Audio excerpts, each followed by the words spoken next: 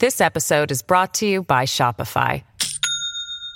Do you have a point of sale system you can trust, or is it a real POS?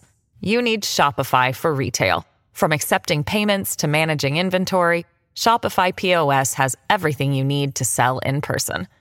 Go to shopify.com/system, all lowercase, to take your retail business to the next level today. That's shopify.com/system. Welcome to the New Books Network. Welcome to New Books Network. I'm Sharika Crawford, your host.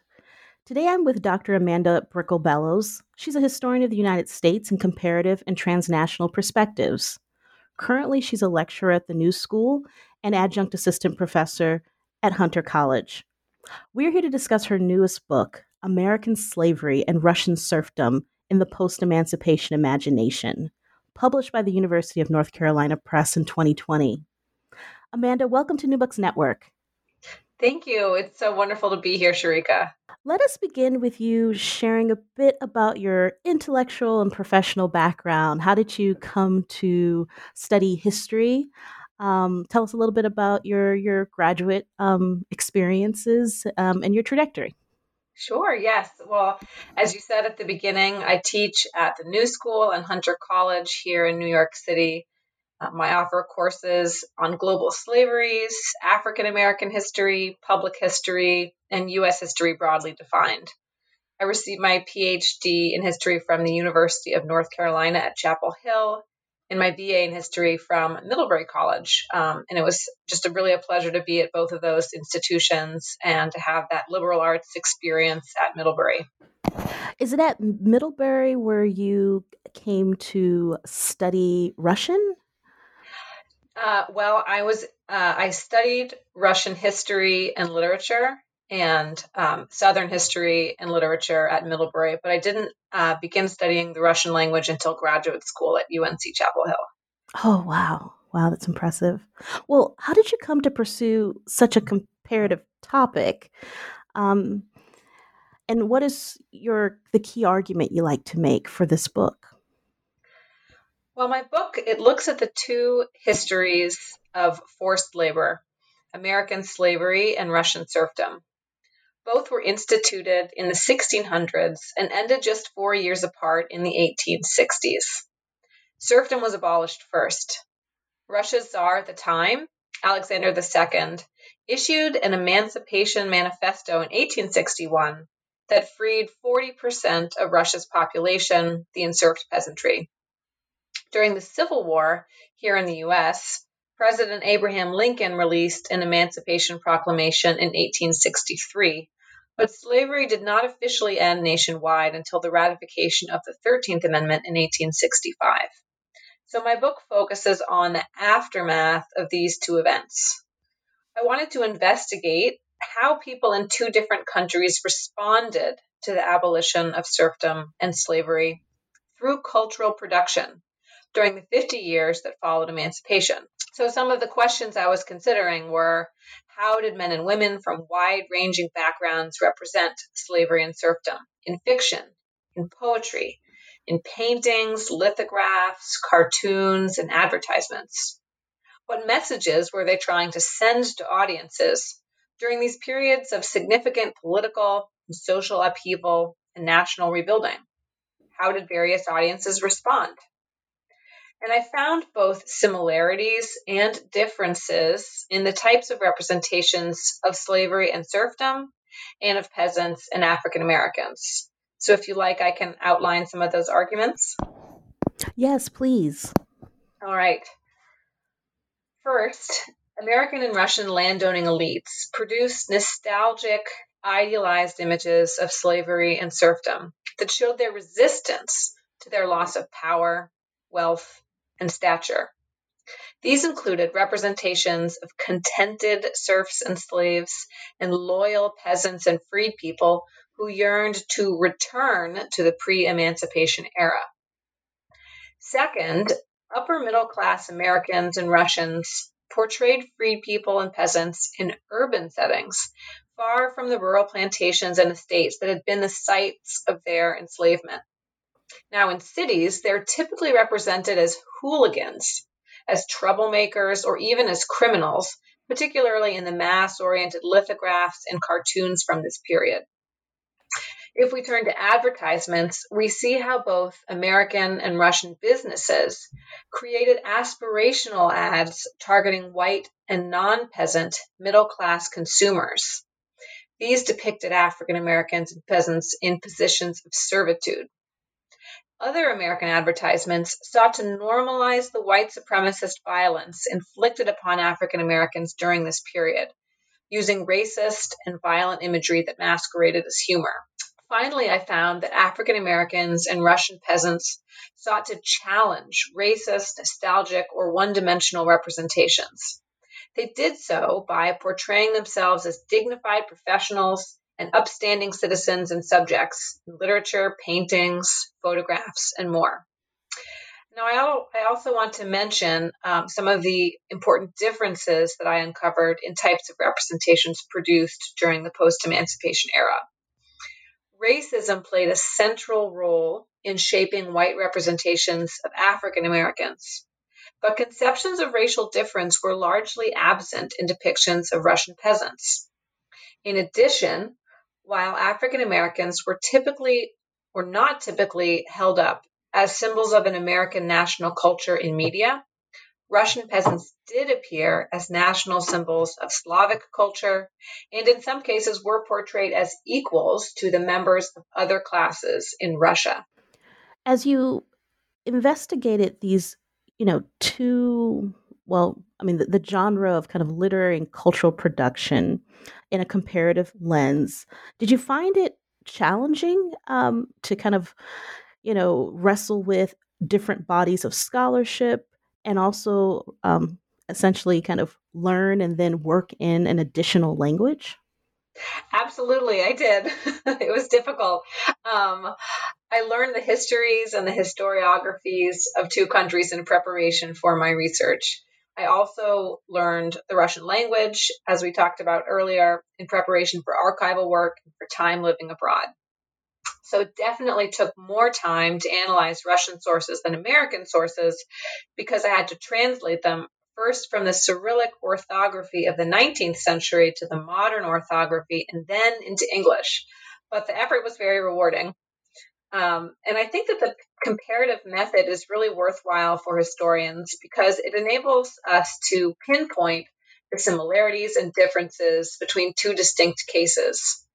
One can understand the phenomenon of American slavery even better by looking at it in a new light. For instance, by comparing it to Russian serfdom or to other forms of slavery that have existed around the world. Well, that's what kind of drew me to your book project as a teacher of world history. I'm impressed both by the comparative framework that you used and also your ability to work in a world language, one that is not widely accessible, at least to scholars in the United States. I thought that we might take this moment now to kind of turn our attention directly to your book. And I appreciate that in your earlier response, you kindly laid out really succinctly Russian serfdom in American slavery, the processes by which they ended in the middle of the 19th century. And now I was thinking that perhaps we can turn more attention to your argument. Your book investigates literary and cultural production about former slaves in Russia serfs in Russia and slaves in the United States and numerous genres. While we don't have time to discuss each of them, I like for us to discuss a few different genres. And perhaps we could start with historical or popular historical fiction. In what ways were post-emancipation popular historical fiction about serfdom or ex-serfs, slavery, or former slaves similar? Terrific. So my second chapter looks at popular historical fiction, and it really contains some surprising findings about this genre. Many of our listeners might be familiar with the work of white Southern authors like Thomas Nelson Page, Joel Chandler Harris, who idealized slavery and represented free people as nostalgic for the pre-emancipation era. And their work was extremely popular in the late 19th century, consumed by people in the North and the South alike.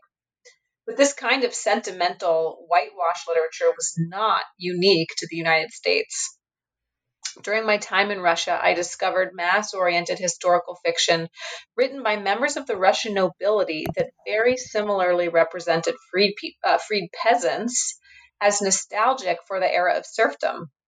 19th century middle-class Russian audiences eagerly consumed this rosy, idealized literature that misrepresented the history of serfdom by ignoring the physical brutality and lack of freedom inherent in serfdom, and by portraying loving relationships between aristocratic children and serf nurses, who were kind of like the idea of the mammy figure in Southern literature, or also these relationships that were very close and intimate between aristocratic masters and their supposedly loyal serfs or even emancipated peasants.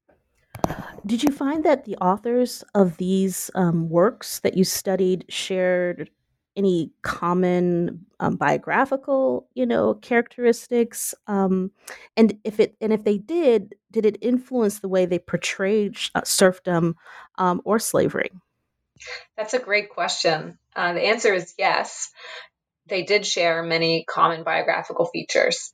I looked at the work of 8 of the most popular writers of historical fiction from the late 19th century in the US and in Russia.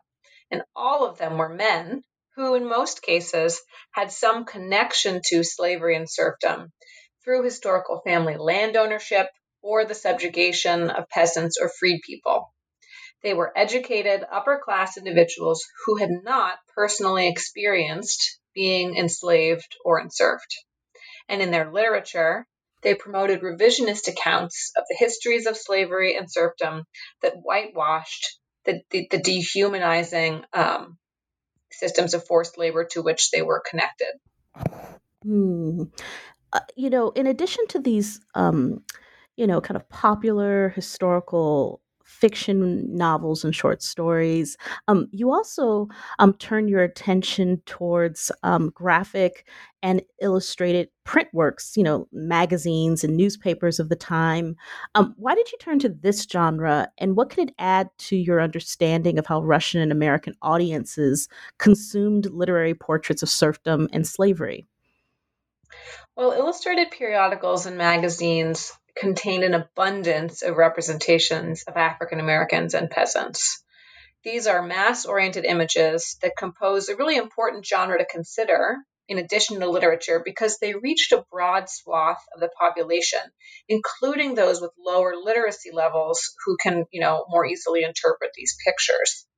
So thanks to advancements in printing and image production technology during the late 19th century, we have publications like Harper's Weekly and Frank Leslie's illustrated newspaper in the United States, and Russian journals like Niva and Всемирная Иллюстрация, which gained national popularity and helped shape collective consciousness and culture in both countries. I think it's also worth noting that lithographs became increasingly popular at this time. In New York City, we looked to Currier and Ives, the printmaking firm, which created more than 7,000 unique lithographs that circulated widely in the 19th century, and many of which featured African Americans. Well, and how did these, graphic prints, I don't know, like Frank Leslie's popular monthly, for example, or, other lithographs, how did they visually represent Russian peasants, African Americans, if they're looking, towards the past and looking towards Russian serfdom or American slavery? In graphic prints, we see many of the same patterns that appeared in literature from this period. There were nostalgic images of loyal former serfs and slaves, as well as depictions of these, liberated, brawling peasants and freed people who were engaging in criminal activities in cities. The message in these representations was that peasants and freed people could be controlled under the systems of slavery and serfdom, but if they were emancipated, they would be disruptive to urban society. We do observe a handful of very compelling images that criticized slave owners and serf owners, alluding to the rape, for instance, of enslaved or enserfed women that historically occurred in both countries. but there are far fewer critical images than the types that I first mentioned, the nostalgic images and so forth. This episode is brought to you by Shopify. Do you have a point of sale system you can trust, or is it a real POS? You need Shopify for retail. From accepting payments to managing inventory, Shopify POS has everything you need to sell in person. Go to shopify.com/system, all lowercase, to take your retail business to the next level today. That's shopify.com/system. Yeah, that was a common theme that you detected in the literary production of these different sorts of genres that you studied. This idealization or these kind of revisionist takes on the relationship between landlords and serfs or enslaved people. Could you perhaps talk a little bit about the portrayal shift as we move past the post-emancipation period, in terms of as we get closer to the 20th century? How does the imagery shift? Do we get more of these pushing back, more critical lenses, or how do we start to see these authors and artists and intellectuals look at this time period? We definitely see fewer depictions of idealized relations between landlords, serfs, or between and enslaved people as we move into the 20th century. And I think this is because of Black and peasant achievement and advancement.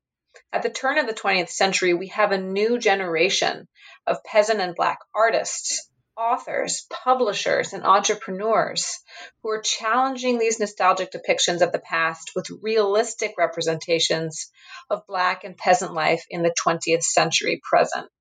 Think of sociologist and activist W.E.B. Du Bois, author Charles Chestnut, the peasant publisher Ivan Sityin, and the peasant painters Ilya Repin and Vasily Maximov. Their creations did so much to reshape ideas about emancipation, about what it meant to be Black or from the peasant estate in the early 20th century. Well, one of my favorite chapters in your book focused on these artists, particularly oil paintings, and how they depicted, Russian peasants and African Americans in the late 19th and early 20th centuries. You did mention several of their names, but perhaps you could kind of identify some of those oil painting artists who depicted, these two groups, and then how might you characterize? You said that they're much more positive in their portrayals. Can you talk a little bit about the examples that come from these oil painting artists? Absolutely. And thank you. This was a really fun and interesting chapter to write. So late 19th century artists came from a range of backgrounds. Some were from landowning families, some were from abolitionist families, and others were directly descended from serfs or from enslaved people. Some of my favorite artists include Winslow Homer, a white artist who traveled with the Union Army during the Civil War as an artist reporter, Henry Osawa Tanner, a prominent African American painter who made wonderful genre paintings of domestic Black life, and Vasily Maximov and Ilya Repin, both of whom were peasants who sought to illuminate the peasant traditions and communities that were so familiar to them. But speaking more broadly, this chapter analyzes and categorizes a huge range of portrayals that included sympathetic depictions of enslavement and of self-emancipation, images of post-emancipation civic engagement through efforts to gain literacy, and the very difficult journeys of rural to urban migrants who were seeking better lives for their families and for themselves as liberated people. Your examination of these oil paintings, but it was also true in, I would say, in the literary genres that you studied earlier in your book. You start to detect some discernible patterns, at least in terms of the visual depictions of Russian peasants and African Americans, particularly with regard to military service and education. So how are these Russian and American oil painters, for example, linking military service to their portrayals of peasants and African Americans. There are truly fascinating images of African American and peasant soldiers from the late 19th century, but these images differ in important ways. In the United States, we have Northern painters, including Thomas Waterman Wood and Edward Lamson Henry, depicting noble Black Union soldiers. Now, these heroic representations encouraged the white public to see freed people as citizens, people whose military service and self-sacrifice helped defeat slavery and kept the Union together. By contrast, Russian painters, including Repin, a man named Konstantin Savitsky, and Nikolai Pimonenko, depicted peasants for whom conscription into the military was akin to enslavement. Conscripted soldiers historically served long terms and were separated from their families for years and years in Russia. Many never even returned home again due to the high mortality rates in the Russian army. So while Russian African American military service is depicted as a liberating endeavor, the military service of Russian peasants was represented as oppressive and constraining. And why do you think increasingly these artists were inserting the subject of education, onto their portraits? So Russian and American painters were also frequently depicting scenes of emancipated peasants and of freed people seeking to gain an education. Reading was forbidden under slavery, and literacy rates were extremely low among peasants and freed people after emancipation. But in both countries, we have new schools and colleges that were established after abolition that gave African Americans and peasants important new opportunities. Illiteracy rates among African Americans dropped from 80% of people 14 and older in 1870 to 30.5% in 1910. American artists painted poignant scenes of African American adults and children learning how to read. Often the book of choice in these paintings was the Bible. Paintings like these show the degree to which reading could be a spiritual act for African American Christians. Literacy rates among rural peasants increased from 6% in the 1860s to 25% in the 1910s. And there are charming paintings of peasant children entering the threshold of a classroom for the first time or struggling to figure out a challenging math problem on a blackboard from the 19th century. And I'm curious, to what degree do you think this legacy of literary and cultural portrayals, whether that be of serfdom and slavery or Russian peasants and African American citizens, for the writers and artists that you studied, particularly at the turn of the 20th century? This is a great question. So at the turn of the 20th century, we see textual and visual sources produced by some of the usual suspects like Harris and Page and the Russian authors of mass-oriented fiction that continue to, they're continuing to churn out these nostalgic representations of slavery and serfdom. But in the 1900s, more than ever before, we have exciting new depictions of peasants and African Americans. Authors like Charles Chestnut and Kate Chopin tackled complex topics relating to interracial relationships and passing in their short stories. In Russia, Anton Chekhov, the son of a serf, published short stories in a realistic style that revealed to audiences the hardships of peasant life. So at the turn of the 20th century, I think we're seeing less nostalgia and sentimentalism and more realism in the work of authors, particularly those who are peasants or who are African American. I've been wondering, I just have these two questions that popped in my mind as you were talking about some of the ways in which these intellectuals and artists and authors are kind of thinking about serfdom and slavery in the past, and how they're kind of newly envisioning them as citizens of the Russian, or citizens of the United States, or subjects of the Russian Empire at this point. And the thing we haven't really directly talked about that's front and center, I think, in your argument is race. To what degree does race really distinguish the differences that we see playing out in the ways in which these two emancipated groups are being constructed in the literary and cultural imagination of their countries? That's a great question. I mean, there are major differences between these two countries, and I've turned to Peter Kolchin, the comparative historian, to gain an understanding of this. So Kolchin, in his book Unfree Labor, argues that under serfdom, these aristocrats, they viewed peasants as part of Russian society, albeit at its lowest level, the kind of at the class level, because they share with the serfs the same religion, Russian Orthodoxy, the same language, and the same ethnicity.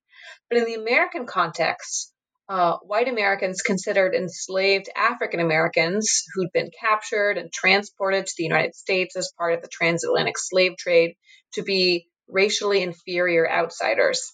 And I think after emancipation, some of those conceptions and constructions of difference persist. So we see racism just infusing these white representations of African Americans throughout the 19th century in a way that we do not see happening in the Russian context. Mm. Yeah, I guess my second question that just came to mind, is hearing your responses, and I admit that you may not be able to fully address it because it goes a little bit beyond your it goes beyond your time period, particularly for the Russian case. Is how long lasting might we see these portrayals of Russian peasants as we get closer to the Russian Revolution? In the years immediately thereafter? I mean, is there any consistency, continuity that we're seeing in the Russian case example, even after the Bolshevik Revolution? Well, so the Bolshevik Revolution, the 1917 revolution, this was such a transformative period in Russian history. And I think we're going to see peasants being represented in new ways that are going to advance the projects and the goals of those governments. So I think we do see a break from the past. And